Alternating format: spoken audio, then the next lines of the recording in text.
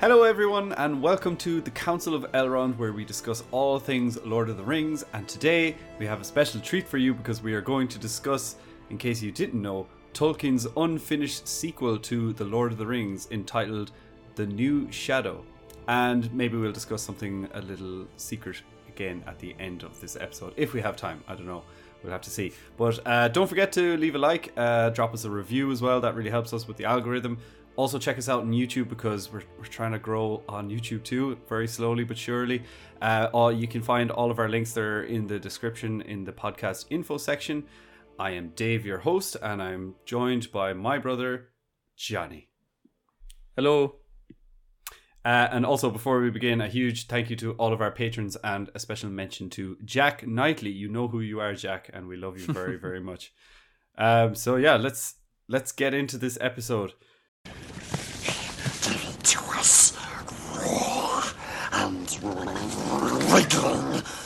Johnny, I know you know that there was an unfinished sequel to The Lord of the Rings, as we've previously discussed it off air before, but do you happen to, I don't expect you to, but do you remember anything much of what happened in it, or even just like what the look of Middle-earth was like in this period of the Fourth Age? I can't really remember. It's so long since, just in case anyone's listening, you just mentioned that we discussed it off air. About a week ago, we had a conversation of like, you were saying, oh, maybe I might do an episode to talk about this. That was our conversation. The extent of the conversation was about like 7 seconds. So we didn't go in any depth into it. But I remember a few years ago reading something about it, and I really don't have a good memory. I think there was some sort of like a evil, shady character, almost kind of like it was almost like a Nazgul or something. Like maybe it could have been like a dark sorcerer or something that was just kind of popping up around the place, like in the Shire or something. But maybe I'm just getting that completely wrong. So I can't tell you. You sound like, I remembered nothing from it. And again, I don't know, maybe a year or 2 years ago, I think I watched a video on it. It was probably Matt from Nerd the Rings or one of those videos describing this book. And I was like, oh, that's cool. And then I remember watching it and forgetting it almost immediately. But from what you've brought up, you're kind of getting close. So the book is called The New Shadow. So what do we know about this book? Well, first of all, let's just talk a little bit about Tolkien. So Tolkien actually began thinking about a sequel to The Lord of the Rings in the late 1950s or early 60s. We don't know exactly when he first began, but he actually started writing this story 3 times, but eventually abandoned it after never being able to get further than just a few pages in. But the version that we have available is 13 pages long, and it's in the Peoples of Middle-earth. You've heard of this book, John? Mm-hmm. You have it? For anyone that doesn't know about this, it's a book that's edited by Christopher Tolkien, the son of John, from the unpublished manuscripts of his father. And the story is set 220 years after the events of Lord of the Rings. That's what I could gather. Anyways, that seems to be the most accurate time frame because, again, we've talked about it loads of times before, but Tolkien has contradicted himself many times, saying things like, about 100 years after the downfall of Barad-dûr. He says that in one letter, and then another letter he says, oh, it's about 100 years after the death of Aragorn. So that doesn't make sense because that's like 100 years. Sure, it's an unfinished story. So obviously we know that the way Tolkien used to write was he'd just start, he'd get an idea and he'd start writing it, and then he'd let the story just kind of develop itself a little bit almost. And then if he didn't like the way it was going, he'd just kind of scrap it and start over again. So, he used to always just come up with like random ideas. That's why, and then all the books like the Silmarillion, things like that were put together by Christopher, which were just kind of assembled by just finding these notes and like scraps of paper with like things written on them. It's so difficult to assemble those things, and then that's why there are some contradicting storylines and not storylines, but maybe contradictions like Blue Wizards, timelines, things like that. Because obviously, if Tolkien had finished those stories himself, maybe would have had a more consistent thing. But he had too much work. He had too much going on. He was trying to adapt an entire world, and some stuff got left by the wayside, and he couldn't keep track of it all. Yeah, and it's not even just like little contradictions. You kind of said there that he would go back and like look at his own notes and years later make a complete change. I think we talked about it before on the Orc episode or some episode where he just like decided to on his deathbed be like, oh, by the way, Orc is actually spelled O-R-K. Goodbye. Just like left a bombshell and then disappeared. But so set about 220 years after the events of Lord of the Rings. What we know is it's only a couple of generations, like maybe 2 in, some of the longer living men. But at this point, like all magic is gone. All memory of what happened in the Lord of the Rings is all but gone as well. Elves have completely left the continent. Dwarves have now delved so deeply and so greedily that they have all but vanished from society, and they're basically lost to the world of men. There's no mention of it. Like if Tolkien was going to finish the story, it wouldn't have been high fantasy. It would have been like low fantasy. There would have been no elves, dwarves, magic, any of that crap. Middle Earth is under the dominance and rule of men. And this story is that like the text is written from the perspective of our main character named Borlas. Borlas is the youngest son of Beregond. Now, Beregond is a name that we see in the Lord of the Rings, The Return of the King book. I was going to ask you, do you actually remember who this character is? You would see him in Gondor. So, to jog your memory, we're going to need some help. He meets Pippin at Minas Tirith. Do you remember this guy? Now, he doesn't have a huge part. Is he just like one of the Citadel guards or something? Yeah, exactly. Yeah, he had recently just become a Citadel guard, and is he the guy that meets Pippin and Gandalf when they're coming through the gate? It's not that guy, is it? There's a guy. It's like right at the beginning of the Return of the King book where Gandalf and Pippin are arriving and they're coming through the 7 gates, and Gandalf is there saying like, and they speak to Gandalf and they're like, well, Mithrandir, you know the passwords of the 7 gates, but we don't know your friend. And Gandalf is like, oh, I can vouch for him. I can go to Denethor and I can vouch for him. It's not that guy, no? No, that's at the Ramas Ekor actually, before they actually get to... Ekor, he's like just some... I don't know. That guy only has like one mention in the book, and I can't remember his name. We brought it up before on this, but yeah, he's just some. Because Gandalf, it's cool because he's like he has this little like it's. You can imagine if it was a movie and there was an actor, he's like, oh, I got this small little part. I've got a speaking role, but he has a couple of lines. A couple of lines with Ian McKellen, a couple of lines with Gandalf, and he says, and then Gandalf says to him like, basically, war is coming, really, really soon. So because and that's why.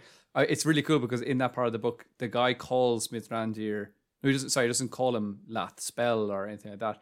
But he basically, the way that we know the rumor about Gandalf in those times around the world of men, especially, he was known to be just the bringer of bad news. That's why Wormtongue calls him Lath Spell, and he says ill news is an ill guest and all that kind of stuff. He basically says that, like, Gandalf's kind of famous for just arriving when shit's going down and he's always bringing bad news. But Gandalf's basically saying like, yeah, I am bringing bad news, but there's a war about to come. And that's why he tells the guy, make sure that you finish building this wall, because it was like the final wall of the 7 where the gates are. And the guy's like, okay, by tomorrow morning, that wall's going to be finished. And he's like, good man yourself, carry on.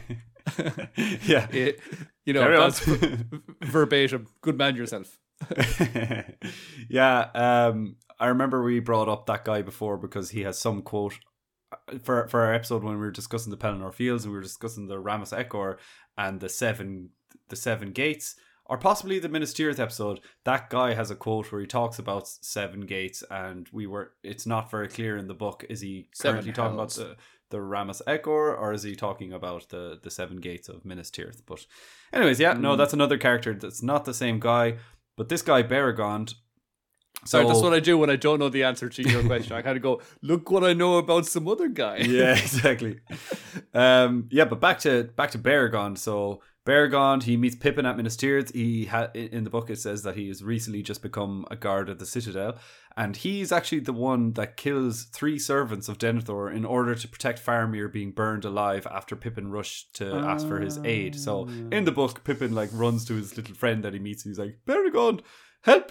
Denethor's going insane. It's kind of like what Gandalf does, I suppose, in the films. Yeah, Gandalf just takes that role on in the movie. He takes that role. Mm-hmm. And also he's mentioned again when they're fighting at the Morannon, He's fighting side by side with Pippin. But anyways, so this character Beregond, he's alive at the Battle of the Pelennor Fields, but this book is centered around his son, his youngest son, named Borlas. And Borlas in this time is now an old man. With an old name diversity. What in the hell is diversity? It's so funny, anytime you mention these names of like Beregond and Borlas and stuff, because they're just not such familiar names as any of the other main characters of Lord of the Rings, and I've kind of forgotten about some of those guys. It's like it reminds me of any characters from a Lord of the Rings PlayStation game or something like thinking. The Third Age. Third Age, it's Berethor, isn't it? That's the name of the character that you play as. Is it Elgost as well? Is the ranger? What's the female dwarf's name? Like Idril, it's like I think Idril. Yeah, I remember it'd been like part of like it's Galadriel. Like I remember thinking like it's like if you take the name Galadriel and just chop off a few letters, you get this like Idril or Adriel or something like that. I think it's Idril, and then there's Elgost the ranger, Benethor or Berethor. What's the dwarf's name? Oh God, what is he? If anyone's listening, please let us know what the dwarf's name is. I really want to play that game. And do you remember there was also a girl with two? She had like 2 axes. She was a Rohirrim girl. I can't remember what her name was. Did she come along later? Oh, she comes later. Yeah. I can't remember her name, but she's like akimbo axes. It's pretty cool. Oh, class! That's deadly. Yeah. But anyways, brilliant game. I highly recommend if anyone hasn't played it, get out a PS2 and find the Third Age. It's such a good game, Final Fantasy style. Anywho, we all know the Lord of the Rings ends with Aragorn ruling over the kingdoms of Gondor and Arnor for 122 years. And he was a wise and great ruling king, and he was eventually succeeded by his son named, do you remember his name? Sorry, who? Aragorn's son. Oh, right. Sorry, I was just thinking of something completely different. I wasn't really listening to you. Get your mind out of the Third Age. Yeah, I'll try to think of that dwarves name. Aragorn's. Oh God, I'm gonna go blank on this. It'll come to that dwarf's name. You're thinking of Aragorn's son. I'm thinking of the dwarf. Hang on. I think I have it. I think I know the dwarf's name. Is it Hadhod? I think you're very close. I think that sounds a bit too weird. A bit too like. I think it's Hadhod. I'm going to Google it. Hadhod? Really? Hadhod? Hadhod? Hadhod. Sounds like a crumpet or something. Hadhod. Like a hot pocket. Yeah, I don't. Oh yeah, I think I'm right. Hadhod is part of the company of travelers controlled by the player in the Lord of the Rings, the Third Age video game. There you go. Oh my God, how did you remember that? Hadhod. It doesn't even sound like. I mean, when you said it, I was like, "That's definitely not it." But I'm just putting on a brave face for the audience. No, as in it sounded right when you were saying it begins with a H kind of thing. I was like, all right, fair enough, maybe, yeah, but I didn't expect that. Hadhod, right? Well done, fair play. So brilliant. Aragorn's son, I'm going blank on Aragorn's son's name. That's all right. His name was Eldarion. Oh, for feck's sake! God, yeah. So Eldarion ruled. He succeeded Aragorn after Aragorn eventually passed away, and I think it's widely known that, or widely, whoever read the end of the book or the next bits of Tolkien's notes, that Eldarion was also a wise and ruling king as well, or a great king, but maybe not as great as his father. And perhaps if Aragorn was ruling for another 100 years, he would have made sure nobody would have forgotten the torment that Sauron had on Middle Earth. But Eldarion was a little bit more. I don't really care if people know or forget. But anywho, let's get on to the actual story, the meat and bones. The meat and bones. So the story begins. Give it to me. With give it to me raw. Raw. And wriggling. Yeah. So the story. Give it to me raw. The story begins with Borlas, this old man who's living by the banks of the River Anduin in Pen Arduin in Gondor, which is very close to Minas Tirith. I think it's just south of it. And at this time, like I mentioned, Middle Earth is nearly all memory of Sauron's threat and evil is lost. But Borlas is one of the very few that could recall such times as in like the horrible times, I guess. Most of the story is a conversation between Borlas and a man named Celan, who once stole an apple from Borlas's garden many years ago when he was just a young lad and he was friends with Borlas's son, to which Borlas had described at the time as orc's work, which really stuck with Ceylon. Yeah, he was like, he was kind of bummed out by this, but never forgiven. In their conversation, Borlas talks about a dark tree, which is sort of a metaphor for evil or like some sort of dark cult. And he describes that you can cut down the tree, but its roots remain, so it can rise again if it's left unchecked or unwatched. So Ceylon mentions that he remembers Borlas's insult of him years and years ago, describing him as doing orcs work. But later, him and his friends would play and pretend to be orcs. So this is kind of the world that we live in at the moment. Orcs clearly aren't thought about in a fearful way whatsoever, but they're kind of, made fun of, mocked and whatever. But it is obvious that the younger generation, like the Gen Z, I suppose, of Middle Earth, they clearly have no memory or respect for the aftermath of what went down before, of the War of the Ring. So, when you get modern day people talking about like army men, and then you get like army men that fought in World War II, and they're like, back in my day, no, you wouldn't have any of that. So this is what I imagine is going down here. So Ceylon seems to despise Borlas, as he mentions that he and his friends had once considered cutting down one of Borlas's trees from his orchard to make him think that orcs had returned, just to scare Borlas. So it's quite horrible. Poor old Borlas, he's just an old man. They then go on... Young scallywags, just upsetting older men. Scoundrel. Not on. Yeah, so they then go on to discuss, this is where it kind of gets really philosophical, I suppose. They discuss the morality between stealing an apple that is ripe and one that isn't. Are they both the same? Is it worse to steal an apple that isn't ripe, as you're basically preventing the world from the potential good of this apple? So, we've talked before on other podcasts how Tolkien, he claims that he's absolutely does not use any allegory, but to me, this really sounds like, Tolkien's presumed beliefs on maybe abortion or something of that nature. Just, I don't want to get too deep or, philosophical about it. Do you not think it's Tolkien just talking about an apple? Like, because I could totally believe that as well. Tolkien, like, obsessed with trees and nature and stuff. And of course, yeah, but you're robbing like the world good. of the beauty and the good of this apple. Did you know? Yeah. I suppose. I mean, if it was any other author, I'd be all on board with saying, yeah, it's definitely allegorical, and he's talking about, it could be like what you're saying. But when it's Tolkien, I'm like, you could just be talking about an apple. I know, yeah, you're probably right, and sure, look, maybe we'll get onto it, but maybe this is like part of the reason why he scrapped it. Maybe he was like, oh look, I don't want to be too allegorical about anything. So, anyways, back to Ceylon and Borlas. Ceylon goes on to talk about whether a tree would view a man or an orc any differently for the reasons they would cut them down. What would make the man's motivations any better than the orcs when at the end of the day they are both just killing a tree? And Borlas responds with a quite insightful view of how evil had entered the world through the discord of Melkor, whereas men came afterwards through the holy creation of Erulúvatar, the One. And men were his children and were given the right to use trees without pride or want.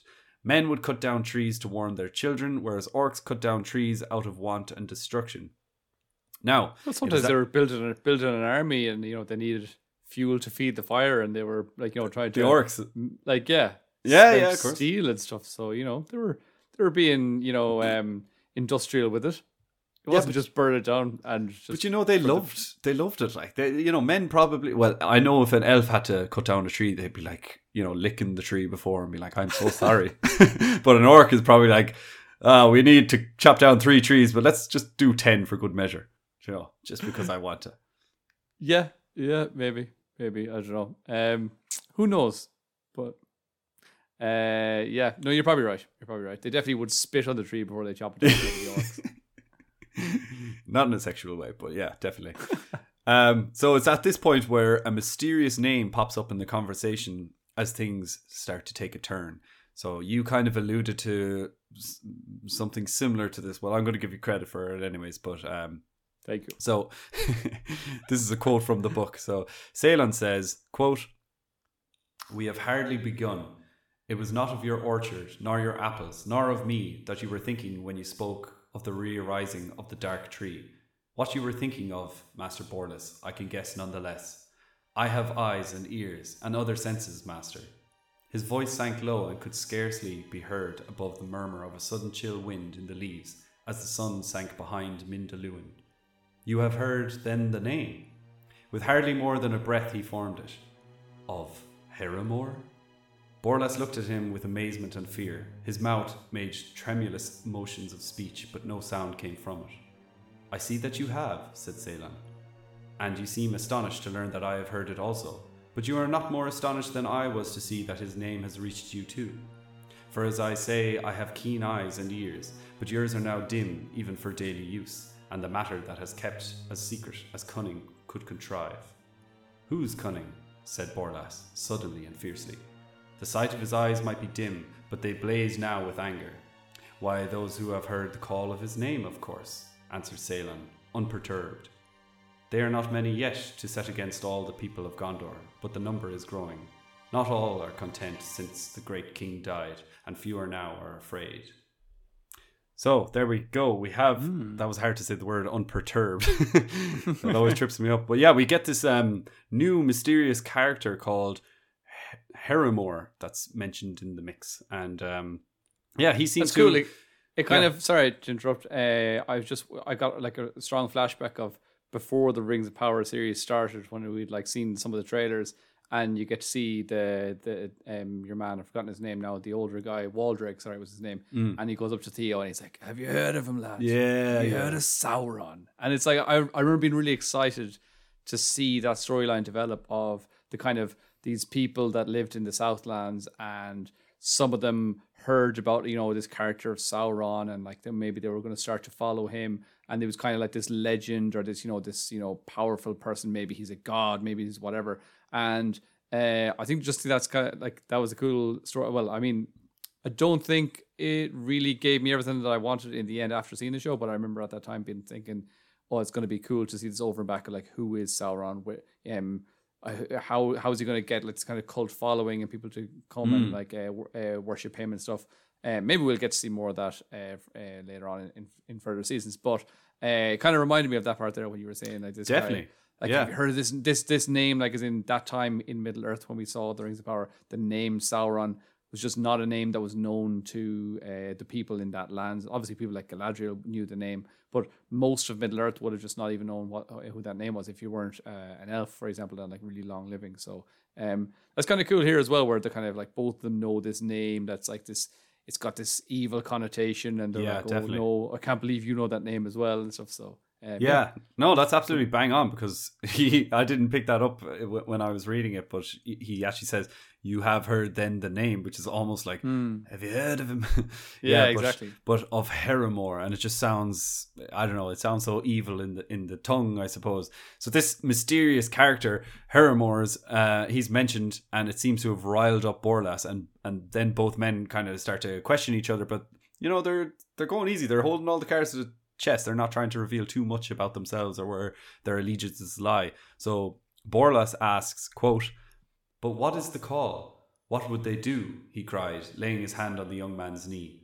"I will ask you a question first before I answer yours," said Ceylan. And now he looked searchingly at the old man. "How have you, who sit here in the Emin Arnen and seldom go now even to the city, how have you heard the whispers of this name?"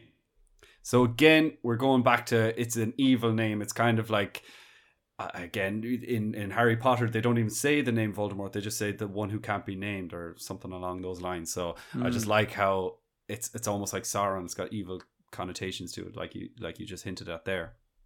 So, and also, I just want to say a side note, actually, in the book, The Peoples of Middle Earth, it's cool. They have...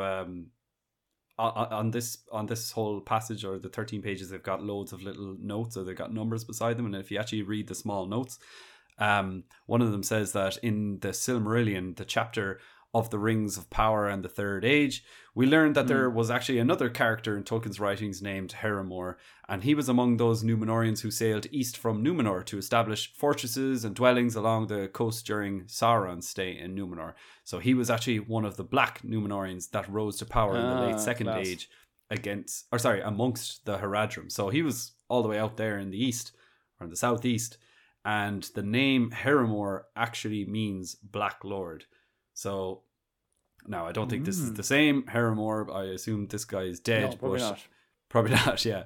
But anyways, so we're nearly at the end of this whole exchange between the two men. Ceylon finishes by telling Borlus that if he wants to learn more, quote, I will meet you at your eastern gate behind your house, or at least I shall pass that way as soon as it is full dark, and you shall come, or not, as you will. I shall be clad in black, and anyone who goes with me must be clad alike. So, again, it sounds very culty here. Do you know, I heard Dad, our own dad, your and my dad, mine and your dad. I heard him the other day. We were talking about cults. This is only last night, and he said, "This sounds very Irish," but he said, "Yeah, that sounds very cultish now." And like, I had to take a step back, and I was like, "Sorry, what?" Dad, would you mind your mouth? Yeah, exactly. Kind of an inside joke between Irish people and myself and Johnny here, but thought it was quite funny. So anyways, we're nearing the end of this whole chapter, but Borlus, alone with his thoughts, thinks back to an earlier conversation that he had with his own son, where his son Berilach mentioned that fellow shipmen had gone... fellowship. I never really put those two together. Oh. Fellow shipmen had gone missing, and even a Gondorian ship... Fellowshipmen, yeah. So the Fellowship men had gone missing, and even a Gondorian ship was lost, and it was just kind of assumed that they were sunken and the men were drowned. But Borlus remembers how he had talked to Ceylon, and Ceylon had basically said that there was no recent storms. These men should be skilled because they're sons of fishermen. So things didn't add up. There was people in Middle Earth going missing. What's going on? So Borlus debates internally what he should do. Should he stay? Should he go? Should I stay or should I go? There's all this kind of mayhem. People are waking up. They're like, I've lost one sock. I can only find the other one. What's going on here? Every time I put one in the wash. Exactly. It's like, just things aren't adding up. Some weird stuff is afoot. That's like whenever our mom enters a room and she's like, where did my phone go? Who took my phone? It's missing. You're like, Mom, it's in your hand. But yeah, that's the kind of crazy stuff that's going on here. So Borlus is debating all these questions within himself. He's like, should I go? Is he trying to recruit me for, to combat this evil? Or will Ceylon actually lead him to a disappearance just like the shipmen? Or perhaps he's trying to tempt and convert Borlus into this darkness. But that would be kind of useless because knowing what Borlus knows, he's one of the few men that remembers the evil of Sauron. So blah, blah, blah. Now, this is where it starts to get spooky. This is the end of the story. This is where I think it gives me chills. Borlus eventually decides that, I'm going to go and I'm going to meet Ceylon at my own house or near, just outside my house in another little small hut or something. But he's constantly questioning himself the whole time. And I'd like to read how it ends because these are the last words that Tolkien wrote about this unfinished book. And I think it's quite chilling. Borlus says, quote, perhaps I have been preserved so long for this purpose, that one should still live, hale in mind, who remembers what went before the great peace. Scent has a long memory. I think I could still smell the old evil, and know it for what it is. The door under the porch was open, but the house behind was darkling. There seemed none of the accustomed sounds of the evening, only a soft silence, a dead silence. He entered, wondering a little. He called, but there was no answer. He halted in the narrow passage that ran through the house, and it seemed that he was wrapped in a blackness. Not a glimmer of twilight of the world outside remained there. Suddenly, he smelt it. Or so it seemed, though it came as it were from within outwards to the sense. He smelt the old evil, and he knew it for what it was. Whew. Oh, class. Can you read that part again? He's feck. There's towards this. Sorry, he knew it for not before. He knew it for what it was. Go back there a bit. There. Okay. So he says. So it says he entered, wondering a little. He called, but there was no answer. He halted in the narrow passage that ran through the house, and it seemed that he was wrapped in a blackness. Not a glimmer of twilight of the world outside remained there. Suddenly he smelt it. Or so it seemed. This part now. This part. Though Or so it seemed. Or so it seemed, though it came as it were from within outwards to the sense. He Exactly. smelt Just the old evil. repeat that line there. Though it came as it seemed, or whatever. Though it came as it were from within outwards to the sense. That's class. Yeah, it is cool. Also, I have that written down, and there's like a one of those blue squiggly lines saying it's supposed to be within two, but I'm like, shut up. Tolkien wrote this. Yeah, It's correct. They're like, But- are you sure about your grabber? And you're like, are you sure about your Yeah, are you sure, you stupid computer? You haven't been around as long as Tolkien. But yeah, that last line of he smelt the old evil. I just love the way he first begins by saying, scent has a long memory. I think I could still smell the old evil and know it for what it is. And then it ends by saying, he smelt the old evil and he knew it for what it was. And I still get like cool. these goose pimples on my arm when I'm reading it. But yeah, it's kind of spooky, and I really wish we got more. But this is how it ends. That's the last line of the book. The end. The new shadow or the old shadow or whatever. But yeah, It's a short story. it's a short story. But yeah, what a chilling end to just an insight into what the sequel to the Lord of the Rings would have looked like. So we're obviously left with so many questions. Of course, who is this Herimor guy? What happened to the mysterious missing Gondorian boat and sailors? Ceylon as well. He's also quite mysterious. Was he really part of this new evil dark cult, or was he just like, you know, someone with a bit of information? Was he a spy perhaps? And what the hell was this dark tree cult all about? I assume, you know, it's the dark tree is probably an opposite metaphor of the white tree of Gondor. White tree. Sure. And of course then what happened to Borlus? He enters the house, he calls out, and there's no response, and suddenly he smells the old evil. What happened? Does he die? Oh, it's so cool. It's so cool that I had a kind of, before we started this episode, I had a slight memory of something like that. I remember just there being some sort of evil character, some evil was returning to Middle Earth, but I kind of had forgotten all about it. So when you said that again, I was just like getting those kind of chills down my spine, going, "Oh, I remember this." It's like when you hear a story that you haven't heard for a very long time, and you're kind of going, "There's some part of my mind that this is like reminiscent to," and there's another part of my mind that is like, it's like I'm hearing it for the first time as well. Yeah. So it was cool. The other part of your mind is like, I don't remember. I don't remember now. That's cool. That's very, very cool. I don't know what could possibly happen after that. I mean, maybe that's the reason Tolkien left it there, because he probably tried a few different storylines after that. Well, and just couldn't find something that was going right for him, and just sort of got fed up and moved on. Well, I was going to, my next question that I was going to put to you was why do you think that Tolkien didn't finish or even properly begin the sequel, The New Shadow? Why do you think that is? Because there is kind of a reason to it. Like, Tolkien does talk about it in a later comment, but I just want to see what your thoughts are from what we know of this story. Is it a story reason, or is it? I was going to say that maybe just stuff got in the way, like as in other writings or things like that. Like you said, this was that's when he started 50s. blowing up on TikTok, and then he just like took his career in another direction altogether. Yeah, yeah, no. This it's kind of story related. Yeah, it's because of the text.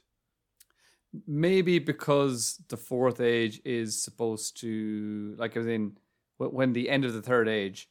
That's supposed to be when the world of men take over. And obviously, if people aren't aware that Tolkien, the way he wrote about Middle Earth, it's not a fantasy world. It's not a different world like, I don't know, in Star Wars or something, or Game whatever. of Thrones.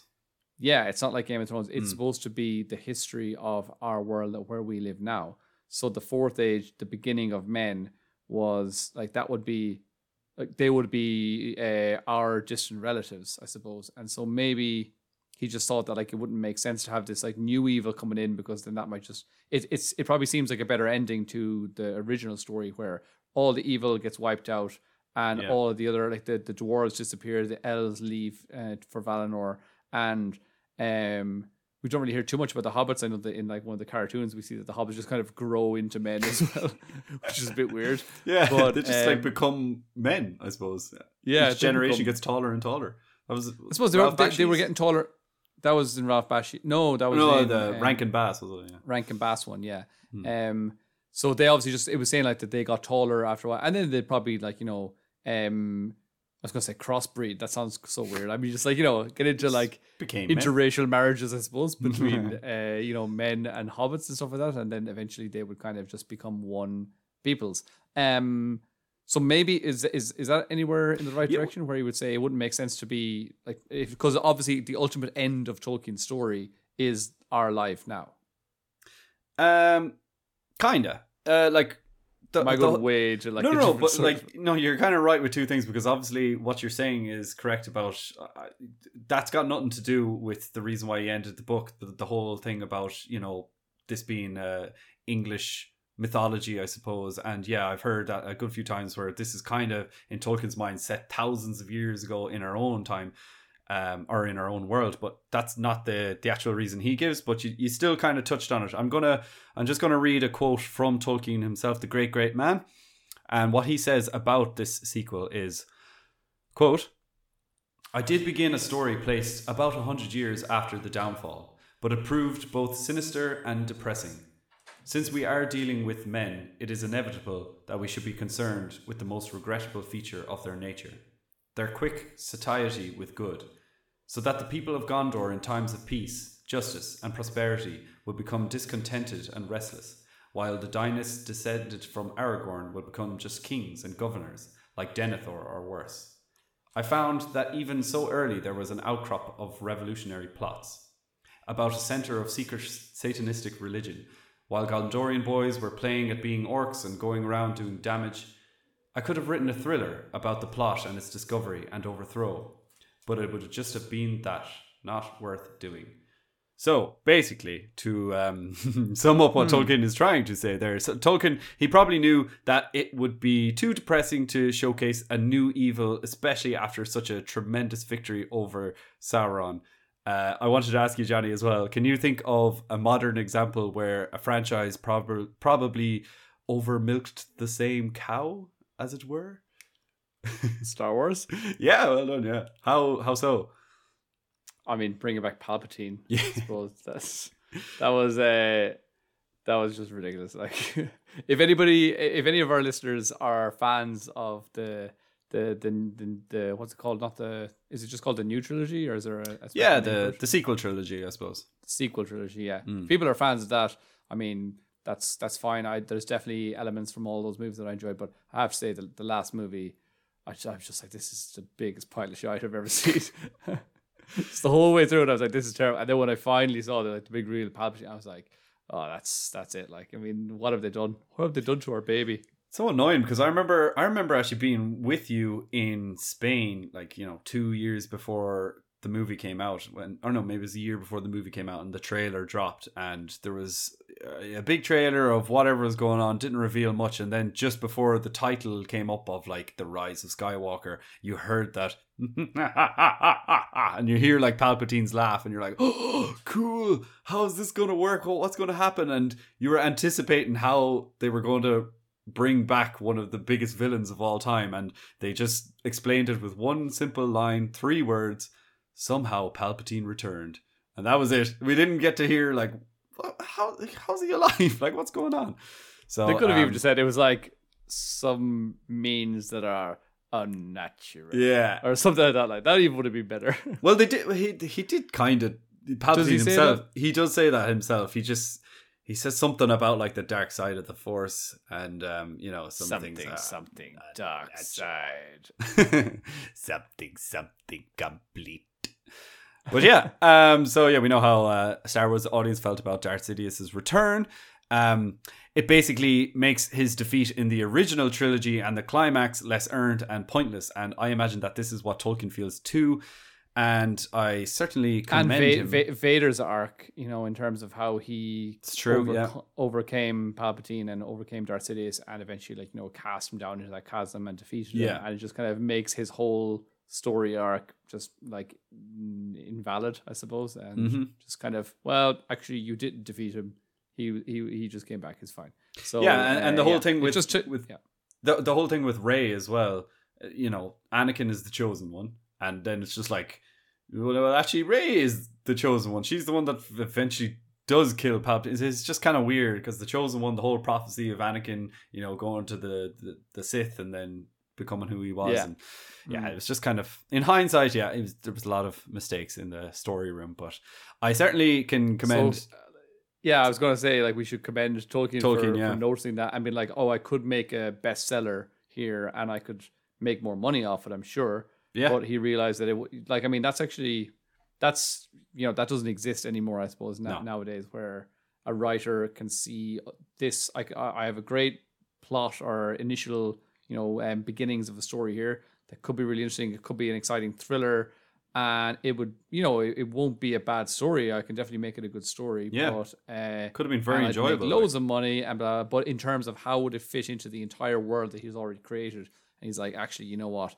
It's better that I just don't continue with this story. So that's really commendable and something that, as I said, is lost on the modern studios. Yeah, on maybe any sort of Disney or Marvel studios that are making their new stuff at the moment. But we won't go down that road anymore. We won't harp on that. But there's definitely we're not going to hate on Star Wars on Disney or on Marvel because if anybody knows Dave and I, we are big fans of all that world as well. So definitely enjoy it. But kudos to Tolkien for realizing not to cash in on this I suppose this money cow. Yeah, and we're such big massive fans of both Star Wars and Marvel, but everything has their flaws. I just still like those things more than other things, but the best thing about Tolkien is there are no flaws. It's all perfect. It's like literally it's completely perfect. It's just perfect. So and he shows an incredible amount of restraint not writing this sequel, which probably would have been class. And I'm already so intrigued about this tiny little conversation between two characters. I really want to know what happens, but I guess we never will know. But I just want to say as well, Tolkien in his Catholic upbringing could see that human beings are fundamentally flawed and they're easily tempted by evil, like we see with his characters such as Boromir and Isildur. Tolkien was always very careful not to portray his own views on his work, unlike his friend C.S. Lewis, who he obviously has a more allegorical message, I suppose, in his writings. Narnia, the Lion, the Witch, and the Wardrobe was basically like, Jesus' sacrifice in Christianity and all that mumbo jumbo. But Tolkien, he wanted his works to be for everyone, and he simply could not persist with this sequel, and that is why he chose not to write it. So there you have it. And it is true because, you might have some people, maybe staunch atheists, that will pick up Narnia, or the mother might pick it up and go, I've heard about this guy and I know exactly what he's putting in here and don't want to be brainwashing my children. Because like I had the opposite effect when I was a kid, and I wanted to read this book called The Golden Compass, and it was a big fantasy book, and Mum found out that it was written by someone who was like a staunch atheist. And they had put lots of allegorical messages in there, and things to make you think this way and that way. And she was like, "No, that is a no in our house." Yeah, and I got a clip around the ear, and I got bet with the wooden spoon just for thinking of it. But yeah, there you have it. The way Christ would have done himself. So I do have another thing. It's completely nothing to do with this unfinished sequel, but. Yeah, I think we have time for a little mini story. Oh, little story. A little story. Off. Yeah, but first of all, before we talk about this little thing, if anyone wants to ask us any questions about the unfinished sequel, or if you have any little anecdotes yourself or any cool facts, send them in to us at melon_heads on Twitter, or any of our other socials. You can find us there, or comment on YouTube, please. We'd love to see that. While you're doing that, exactly, leave us a comment, leave us a like, and please subscribe and tell your friends. And tell your mom to tell her friends. I'm already friends with your mom and her friends, just kidding. So yeah, even though I find this little mini story between Borlus and Ceylon very captivating and intriguing, I basically broke it all down there in, maybe about a page or a page and a half, but it is actually slow and depressing. And I thought I'd like to lighten the mood a little bit and finish off with something that, Johnny, you may not have ever heard of. But, oh no, actually, I mentioned this to you before, and I said I might bring it up at a podcast sometime, so you will have heard of it. So, I listened to you, though? That is the question. No, well, you mightn't remember once I bring up the name. So there was a man named John Boorman who wrote a Lord of the Rings adaptation in 1970. So, do you know of this adaptation? No? Right, well... Not ringing any bells, no. Right, so some bells are going to be rang fairly soon, I think, when I get into it. But, so, excuse me. John Boorman, he had a script for a live-action Lord of the Rings that was supposed to come out in 1970, or that's when it was being created. But thankfully, it was never created because it is the weirdest thing you will ever read. But I think this. Yeah, I'm starting to get those bells. But did you say that it was a script for a movie? Sorry, is that what you said? Script for a movie, a live action movie. I think I misheard you. I thought you said a book or something. Okay, so a live action movie. Okay. No, it was never made, but there are a full 173 page script. It exists, and it was supposed to be written for a 3-hour long adaptation of the entire trilogy. Was there like some really kind of weird, kind of raunchy, like unusual parts in it? Yeah, okay, all right. So yes, the bells are well and truly ringing right now. Right, the bells are ringing. Yeah. So I have basically you can find the script out there. There was 173 pages. I didn't look through it all. I only went back to like check out some of the scenes that I'm going to touch on here. But anyways, I've paraphrased basically what a man named Daniel Stride writes in his blog entitled "From Magic Mushrooms to Morannon: The John Boorman Script of The Lord of the Rings, 1970." So let's get into it. Don't worry, this won't be long. He says, well, one need look no further than Gandalf. We actually see Boorman's Gandalf tauntingly encourage Boromir to take the ring at one point. We see him psychologically bullying Bilbo. We see him literally abusing Gimli before the doors of Moria to awaken quote-unquote ancestral memories. So it tends to get even worse as the story goes on. The first half of the script more or less aligns with the Fellowship of the Ring. And now I'm saying more or less because in that while the earlier sections are still recognizably the Lord of the Rings, they are completely weird and crazy. Gandalf, for some unknown reason, does not have a single excuse not to accompany Frodo to Rivendell. The Hobbit's consumption of mushrooms takes on a clear psychedelic twist. It is Sam, not Tom Bombadil, who sings the willow to sleep. The ring wraiths literally dissolve in water, like the Wicked Witch of the West. And like Disprin. Like Disprin. And that's just before ignoring the characterization of Merry. Merry, of all people, is the overweight and clueless comic relief. So there you have it. A couple of other things that happen in the script that get weirder and weirder. So rather than a prologue, just like Ralph Bakshi's or Peter Jackson's, we get treated to expositional symbolic play at Rivendell. Do you know the way I think they do it in Game of Thrones? Oh, right, okay. One of those kind of things. Arwen. And it's done in Thor as well. Yes, yeah, with like Matt Damon. Yeah. So Arwen in this story is actually only 13 years old for some reason, but don't worry, she doesn't end up with Aragorn. He that's not his love interest. That honor actually goes to Éowyn. Instead, Boorman ramps up the magical element of the elves, so Arwen and Elrond are able to keep track of the Fellowship and provide weird kind of voiceovers.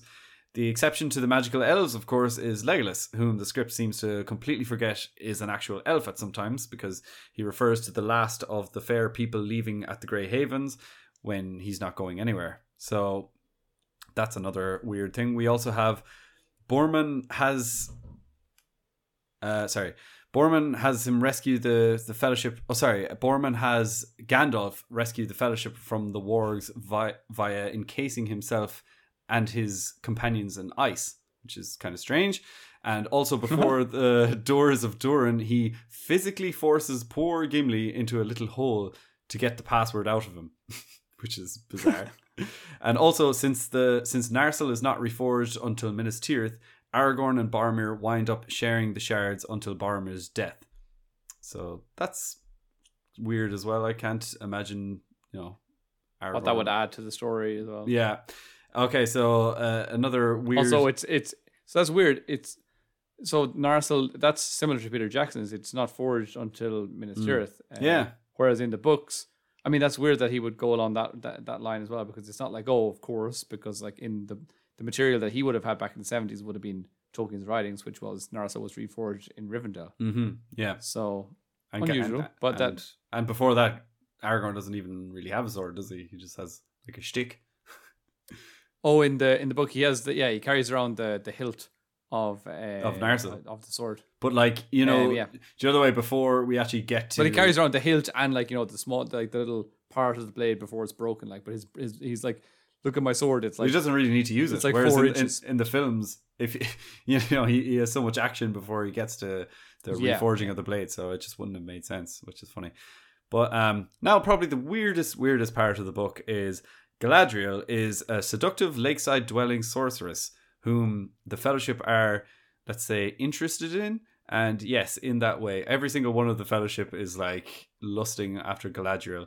And despite the best efforts of everyone else, including Boromir, she ends up having sex with Frodo Baggins.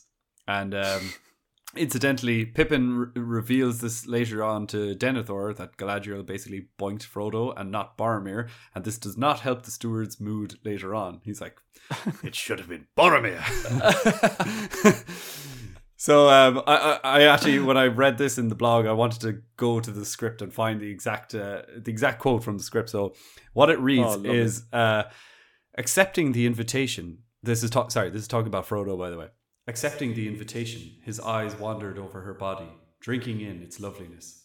Galadriel's austere and aloof features soften. Galadriel's hand touches the chain from which the ring dangles as Frodo's hand takes hers.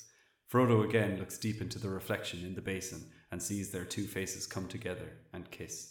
And then it does switch to another scene, so you can see that the raunchy part is off camera, but it later goes back. I didn't want to, keep quoting it, but it later goes back and they're like lying together naked in a boat or something, and she's like rubbing his chest, and it's just so when you're talking about like, that's so mad. Also, I think it's funny when you're talking about a sex scene and you just said that Galadriel touched something that was dangling. Yeah. So I was like, that's a strange word to use. That did she touch something that was dangling later on?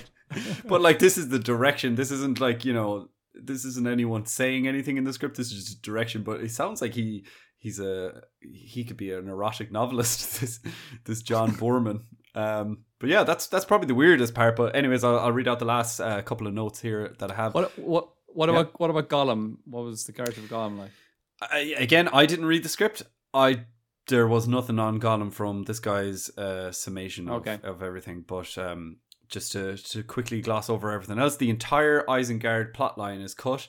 So it's goodbye to the Ents and goodbye to Helm's Deep. None of that is in there. Saruman takes the place of the mouth of Sauron at the Morannon. So he's not really in the story at all. He just pops up at the end. At Minas Tirith, Theoden leads the Rohirrim down. Legolas brings 3 elves.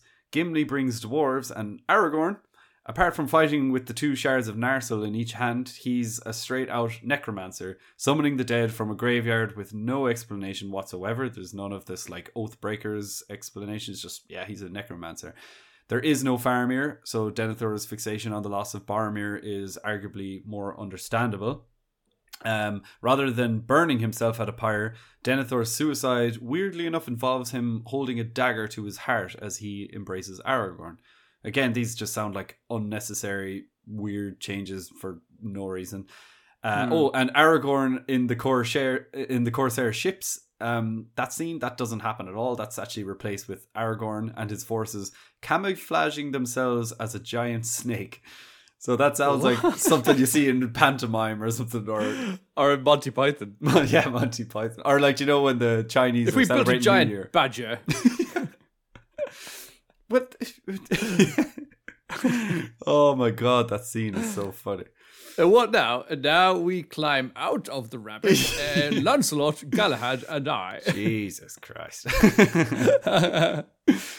So who climbs out? Well, Lancelot and I. Yeah. What happens now? Well, now, Lancelot, Galahad and I wait until nightfall and then leap out of the rabbit, taking the French by surprise. Not only by surprise, but totally unarmed. Who leaps out? Lancelot, Galahad, and I leap out of the rabbit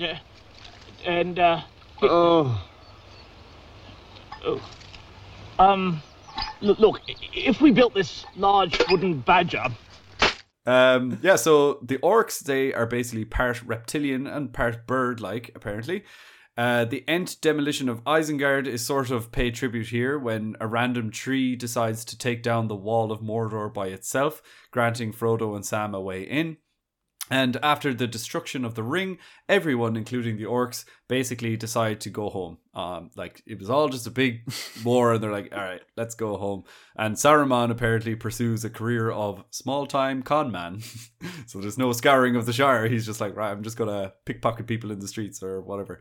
All right. And then finally, Legolas and Gimli are the ones to say farewell beside the sea, and not the hobbits. So there you have it. That's a summary of what could have been, and thank God it didn't, because seeing as Tolkien himself would have been alive at this time, this is supposed to be 1970. Tolkien died in 1973, so goodness knows what he would have thought. My God, can you imagine?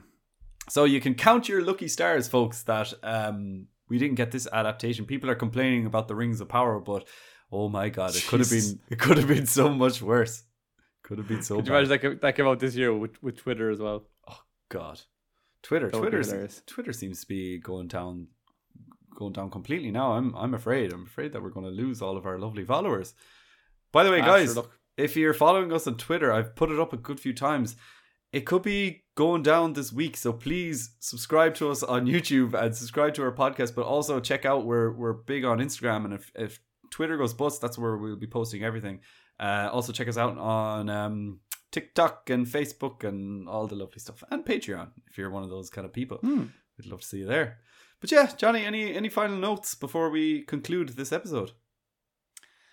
No, not really. That was cool. As I said, it's always nice when you hear a story that you've definitely heard years before, and it's like two sides to your brain. One side is kind of like going, oh, Jesus, this sounds familiar. And the other side is kind of going, I don't remember this at all, so I'm just going to sit back, put up my feet, and drink it in. Yeah. And it's always nice to hear like a new story that, like any sort of a new Tolkien writing, it's always like a pleasure. So that was lovely. It was nice to hear that. And I remember you'd spoken to me before about this script from the 70s. That's just completely the sort of off the wall Lord of the Rings. So interesting. Yeah, nice to have a bit of a thank you for that fun little, I don't know, completely side quest shift. Yeah, little side quest at the end of the podcast there, because as you said, the first story, it's kind of heavy. It's heavy stuff, but it is heavy, interesting as well. But I think the reason that we were talking about the weird adaptation was because there are some, obviously it's very weird and stupid and should absolutely not have happened, but it was interesting in a way to see how someone would have adapted this huge story into just 3 hours. And, he had to make some changes like Peter Jackson did. And one of them was actually leaving out all of Helm's Deep and leaving out all of the trees, the Ents and Isengard. And it's interesting because the small part of the story that concerned men of the West, all they were doing was just gathering forces for the Battle of Minas Tirith. So it's just like, you can kind of understand. You can kind of take out all of Helm's Deep and just pretend like that didn't really happen. There's just going to be this one big battle, and that's what we're preparing for. So, if it's one movie, you can understand that he had to make. Yeah, no, of course, and we should remember that in the books as well. That like Helm's Deep is a very minor part in the books as well. Like, I mean, we just know that one chapter. It's so huge in and not even a long chapter. So just because of the second movie, it was probably, how long is it? It's over an hour in terms of when the battle starts until the end of it. I think we have a full episode for people if you want to go back and check out our episode on the battle at Helm's Deep. It's a good one. It's a good episode. Go back and check that out. But I think in terms of screen time, it's a full hour from when that battle starts until when it ends. I think it shifts away and it shows parts of what Frodo's doing and all that kind of stuff, but there's over an hour of footage on that as well. So it's a huge chunk of that movie, and in terms of if you read the book, it's one small chapter in quite a long book, and there's loads going on. And in that book as well, we get like Shelob and all kinds of stuff as well, which Jackson put into the third movie. So I could definitely see that somebody could take that source material and think, I'm just going to not bother with this battle because it's going to take up too much time and effort. So that's definitely not his worst decision compared to the other decisions that we saw. But interesting to say the least. It's just interesting to see what his vision was, and I think yeah, that could have been an interesting but maybe smart choice if he had gone on along with it. Just to touch on Tolkien's unfinished story as well. I just thought I don't actually have the book The Peoples of Middle Earth, so I wasn't able to read it directly, so I was like going at secondary information. But then when I was getting into the story, I was like, all right, this sounds cool, I want to find like these quotes and stuff. So I ended up going and finding like some illegal PDF and downloading the thing and like reading it all, and I was fascinated because I'd already kind of read the story, but I was like, I don't really understand what's going on, or else I was watching videos and I was like, I still don't really know what's going on, and I wanted to get the actual direct quotes themselves. Because sure. I watched a couple of videos and they had like some quotes, but I was like, I want to put all this in there because it's good stuff, and spine tingling. But good man. Yeah, guys, let us know which story you prefer to hear. Do you prefer Tolkien's one or John Boorman's one? And let us know. Let us know. Put a poll up. Yeah, we should do that. I don't know how that's going to go down. I think we just get some trolls in there, just like in John. What's his name? John Durham. John Boorman, I think. Right. Boorman. John Boorman. Yeah, there you go. And he was a boring man. What's happening out there? Shall I describe it to you? Or would you like me to find you a box?